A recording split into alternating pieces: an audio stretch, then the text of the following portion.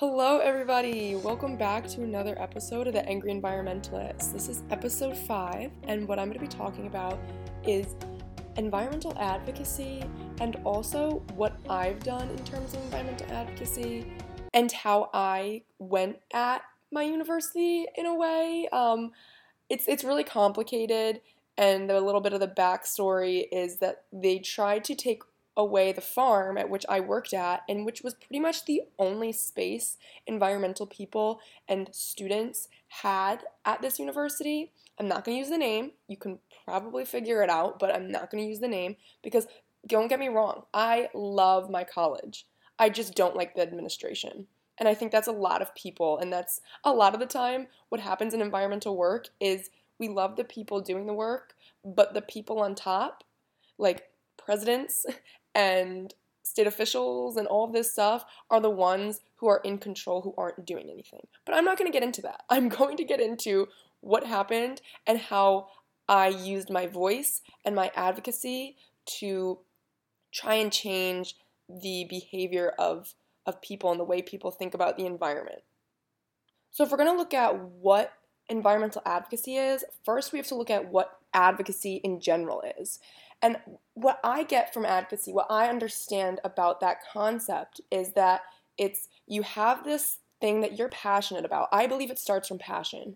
I believe you need to have a reason and a motive to be able to be a good advocate. You know, you're your best advocate. You're the best advocate you can be when you're passionate about something because it's driving you. So obviously I'm passionate about the environment. So this advocacy work that I do is pretty easy for me because, not easy, but it comes naturally because I want to do it and I want to actually make change. So it drives me to push harder, work harder, find more resources, reach out to people, and it becomes fun, even though sometimes the result is not what we want. So advocacy, I believe, like I said, starts with a passion, and it's a lot of things. It's very intersectional, where it can be all the topics are different. It can be anything you're passionate about, you know? Like, oh, I don't like how this skincare company is treating animals. So I'm going to protest, or I'm going to get a group of people together to write letters. I'm going to educate the public. I'm going to reach out to news outlets. I'm going to reach out to the company itself. You know, so it's multifaceted. It can be a lot of different things. So that's just my own personal definition. Advocacy can be different for everybody. And if you have a different depiction in your brain of what advocacy is, go ahead. That is your right. You can, mesh anything to be what you believe in. So if you think advocacy is social media or using your voice or all this stuff, have it be your own thing. I want to talk about how different types of advocacy, like I just mentioned, social media, how in today's world they can come off to people. So I do want to talk about that. I'm not going to be like, oh, social media is so bad, blah, blah, blah, because I think social media can be a good tool, but it's how social media and all of these things can come off to people and how much of an impact we can make off certain types of advocacy. So I'll get into that, but first I really wanted to talk about my experience with this university, per se.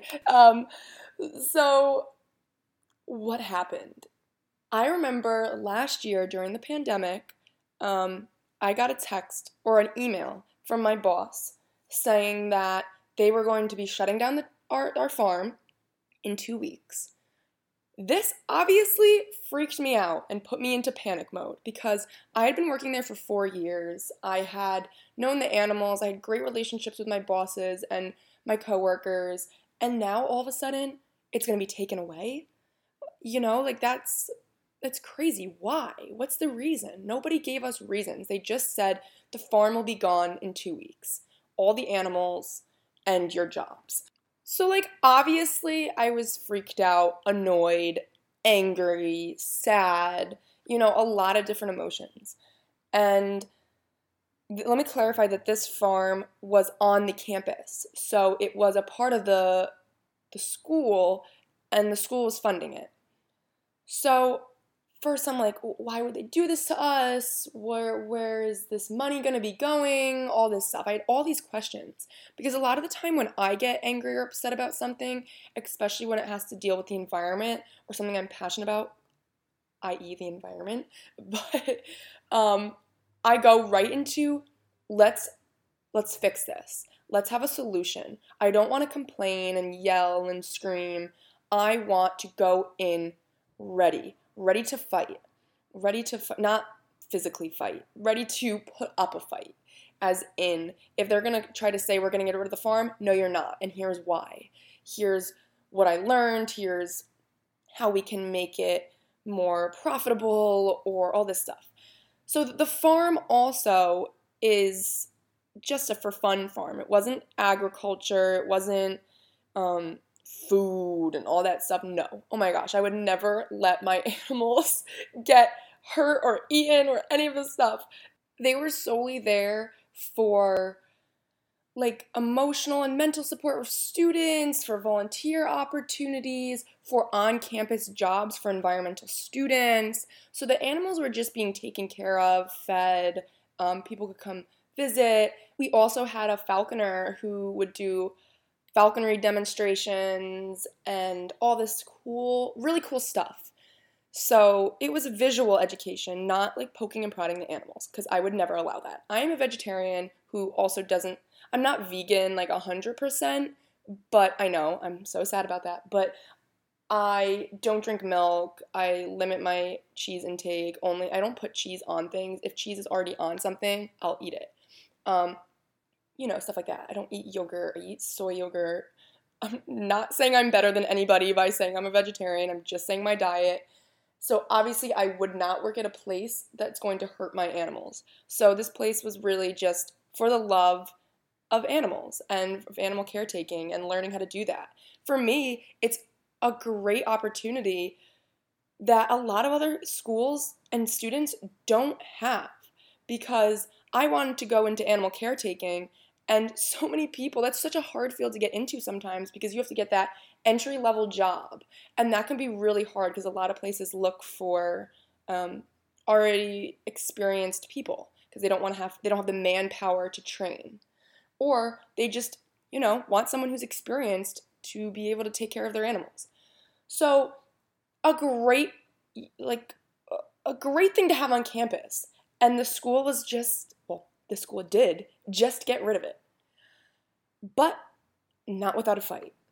I put up a huge fight with some of my other coworkers. So some examples of that, as soon as it happened, I reached out to all my coworkers and I said, let's get into a group chat. Who is down to fight this and to figure out what's going on for real? What's actually going on, and not them just saying, oh, we're just getting rid of the farm. So we did some digging. It took late nights. When I tell you, I didn't sleep for I slept, but I didn't really sleep for like a week. I was sleeping maybe 2-3 hours on average a night because I was constantly having these ideas and these epiphanies that, oh my gosh, I need to do this. Oh, or what about this? Did we look at this yet? So we went right into it. I started a petition on change.org. I started to, try to piece together what was happening. So me and my coworkers, we all were crazy doing this. I probably was the craziest because I am just crazy. But I started doing all of that, and we started emailing people, and I started emailing news outlets, and I reached out to the school for comment. Nothing. We were coming up dry. The school was blatantly ignoring us. They were also going through a change of dean, and they were kind of throwing this dean under the bus, even though she wasn't here for this decision. So that was already messed up as is. But when I reached out, nothing. They were just telling me, oh, it's a financial decision because of COVID. But, okay, valid at the beginning, but the farm, when I did all of the financial assessments and reached out to the chief financial officer of the university, they told me that they didn't think the farm was costing that much money. So I was really confused at this point. So you're telling me that it's not costing that much money, yet why are we getting rid of it as the first thing? There were so many other programs and things that they could have. I'm not saying they could have got rid of other things, just looking at where they allocate money and trying to do it better. So if I could figure that out and the people working there, like the head officials, couldn't, I don't know. That's scary to me. And I did not have my bachelor's at this point. I was a senior. So crazy. Whatever. I guess I should just have that job. But whatever. I'm not going to get into that. But why? Why is the question we need answered? And I think that is a big question that's always asked in advocacy. Why? It's who, what, when, where, why. But why, for me, seems like the biggest. What's the reason behind it? Why? So we continue to dig, and now the university is ignoring me. I was calling the dean and setting up meetings with the president, and I was being ignored. They weren't answering my phone calls, they stopped answering my emails, and I was being very polite. For someone who's crazy like me, I was being very polite because I know that when you want something, you can't go in yelling and screaming because nobody will listen to you. That's another thing about advocacy. Here's a good point. Don't go in yelling and screaming because they won't listen. I've tried for many different things. So go in professional, educated with the topic you're going to be bringing up, and know your stuff. Know what they're going to ask. Be ready for that rebuttal. So we did. We were prepared. We had a whole presentation when they told us finally, you're going to meet with the president. Okay, awesome. We put together a whole presentation. We worked late nights. Mind you, school started now, so we're doing this while juggling school, our social lives, all this stuff. And then, so now what happened was they stopped listening to us. They told us nothing. They didn't tell us why. So I and my coworkers went to news outlets. We got featured on NBC News. We got featured in our local magazines, a bunch of local magazines. We were on blogs. We were on everything. I still have the news articles because I'm so proud. We literally got to speak on NBC News. And our title was Save the Farm or Save the Animals.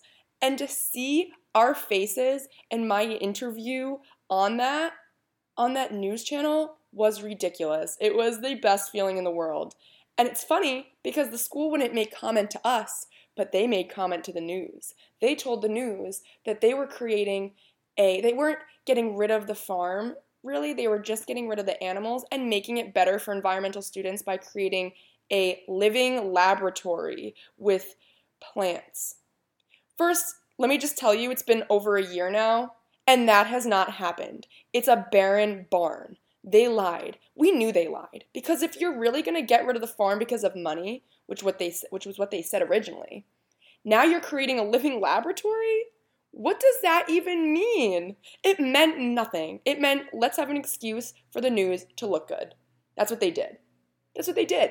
And that's most of the time what happens in advocacy as well, is when you go and say something, they're going to cover their blank. They're going to cover their blank, and they're going to try to manipulate the situation to make them look like the people who have been harmed. Like, oh, we lost money, but we're still trying for our students. No, you're not. Bullshit. So that's how that went. We had a meeting with the president and the provost, may I say, was extremely rude. The president of the university was looking at his phone half the time, and they cut us off early. We spent hours, days, nights on that proposal.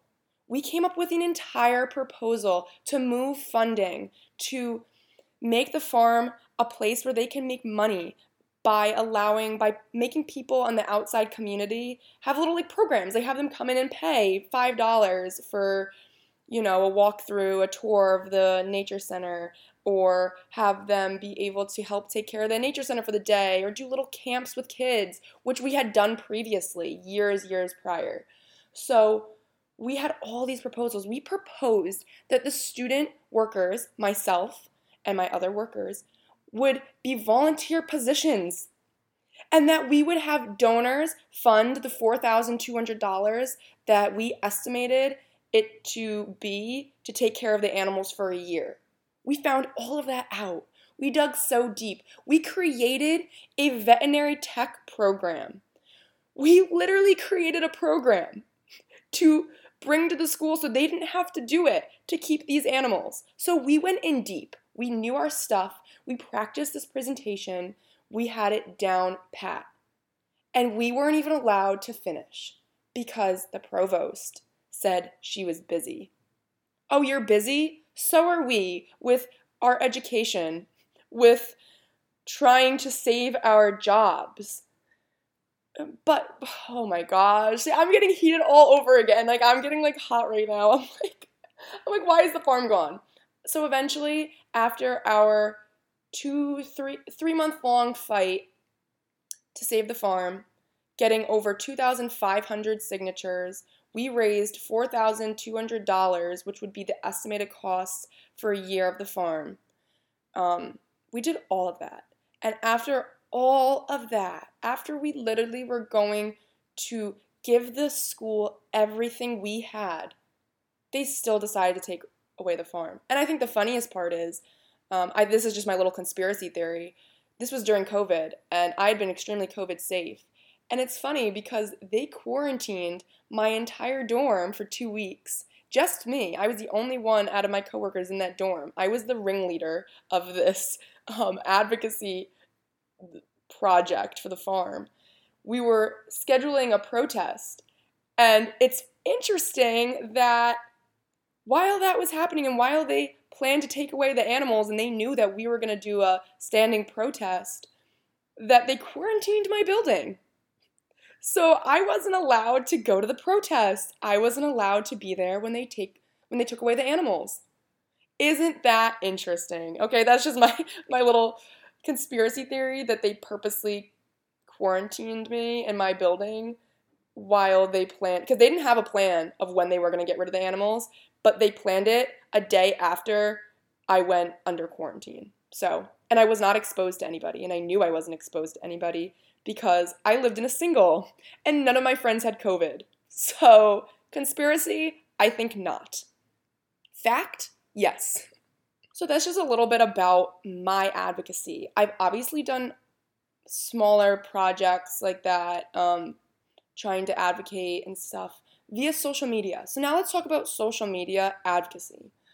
So many times we're scrolling on social media and we see people's stories and they're like, save the environment, use less fossil fuels, blah, blah, blah, blah, blah. I love that. I love seeing other people support it. But are we turning our posts into action? And what I mean by that is there a way we can create donations, or is there a way we're saying, okay, come to this event where we'll tackle some issues of climate change, or we'll get together and start creating policy to go to our local legislator and, advocate for? Are we doing things like that, or is it just a post one and done? And if it's just a post one and done, let's reflect and think about how we're really helping. So how many times do you post something and you get swiped up on, and people are like, if you're talking about the environment, people swipe up and say, oh, you're right, I never thought about it like that. Not that often. And I'm sure we do, but not that often. So are we looking at really the big picture here? Or are we kind of just looking at the people who already know what's going on, So it's about reaching a diverse audience, and audiences who might not agree or know. So it's educating, it's advocacy. I think education is advocacy, and advocacy is education. I think it goes both ways. So we want to be able to make people understand where we're coming from. So if we're just on social media saying, you need to care about the environment, this is why, and you have somebody who doesn't care already, most likely they're not going to have this epiphany that they care. that you have to have this dialogue and this conversation with them. And I'm not saying you should go onto their direct messages and attack them, No, I'm not saying that at all. But it's so much easier to do that kind of stuff in person. So use social media as a tool to help people understand what we're saying, but not as our only form of advocacy. Because if that's the only form, we're not really going to get far. But I like to use social media as, if I see a climate march or I see, calling, like a lot of times people put these little blurbs out and it'll be like, if you call, an example is when Idaho was doing the wolf hunt. If you call this number, it'll bring you to the senator's office and you can leave this voice message saying you are in support of protecting wolves. So things like that. If we're posting things like that, we're posting things of where you can donate, and we're posting little tips, like little sustainability tips. Those are the best things you can do. But if you're just posting, you don't care about the environment, blah, blah, blah, you're not going to change people's minds. But if you make little easy things that people can do or people can apply to their daily lives or make it really quick, like a little phone call, people are more willing to do that, and that's me too. I don't want to have to do all these big things right now. Sometimes I just want the little pictures. Sometimes I just want, I didn't think about that. You can compost in your house, or things like that. Little things like that will add up and eventually make a difference. And if it's something that's big, like we're, going at big oil companies, well, what is a way we can make big change? Because if I'm calling by myself and saying, you need to care about what I'm saying, obviously they don't care what one person has to say. But getting a big group together, like maybe starting a Facebook group or an Instagram page, or if there's an Instagram page or a Facebook group out there, helping to advertise it for that group. Reaching out and saying, hey, do you mind if I put these posts on, repost them? Or just going ahead and putting them on your story if they're public. So things like that are how we can make a difference through social media. And there are so many ways to be an advocate that it's there's social media, there's marching, there's, calling senators, there's creating your own policy. There's so many things that we can do. And if I could go through all of them and give you a detailed step-by-step, we'd be here forever. We'd have a 30,000-year-long podcast. I'm obviously exaggerating, but it would be very long. So my biggest tips are for people who want to get into advocacy are to find a group on social media, use that social media tool, if they're local, reach out to them, see what you can do as an environmental group, see what you can do or they need help with that are volunteer, or if you're looking for a paid position, I'm sure a lot of places will have that. But if you want to just do volunteer stuff, sometimes there's the phone banking, there's all these different things that you can do. So reach out, look at what they have, and just help like that. But if you want to do your own kind of thing and create legislation and stuff, find an advocacy group, find there's, what is it called? Greenpeace, Earthwatch, I think it's called. There's a bunch of cool organizations out there. So reach out to those and see the opportunities they have.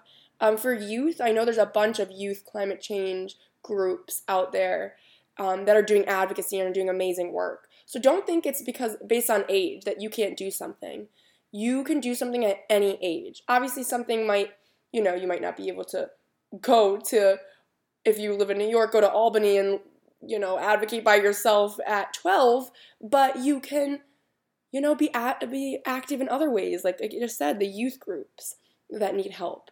So there's so many ways that we can all be a part of this. And that's the biggest point too, is we need everybody. Don't think you won't be able to be heard. I know for myself and for so many other environmental groups, hearing from everybody is how we can create policy to help everybody and to benefit everybody.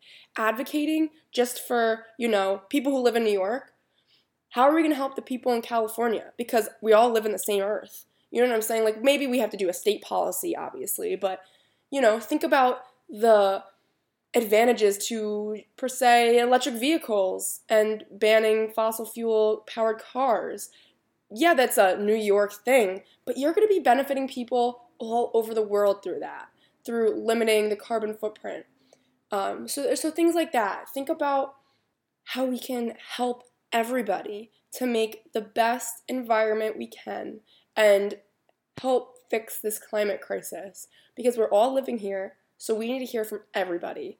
No matter where you're from, where you live, your gender, your race, your sexual orientation, you all are important to this conversation because you all bring something different. We all bring something so unique and amazing to this conversation. And we all have our own experiences. And different experiences are what brings, the most change. Because I obviously haven't experienced, the worst fires or the wildfires because I live in New York. But there's people in California who are, and all over the world, who are experiencing these wildfires. But how can I speak on that when there's people who are experiencing it right now? So we need to make sure that we're hearing from everybody and that everybody who wants to speak gets to speak. So that's kind of wrapping it up on this week's episode of advocacy and my own experiences with it. I hope we all enjoyed this episode. I enjoyed making this one because I'm really passionate, obviously, about the environment, but I'm super passionate about getting other people involved and passionate about the same things I am. So again, thank you for listening to this week's episode of The Angry Environmentalist. I hope to have you back for next week's episode. Thank you again, and stay angry and create change.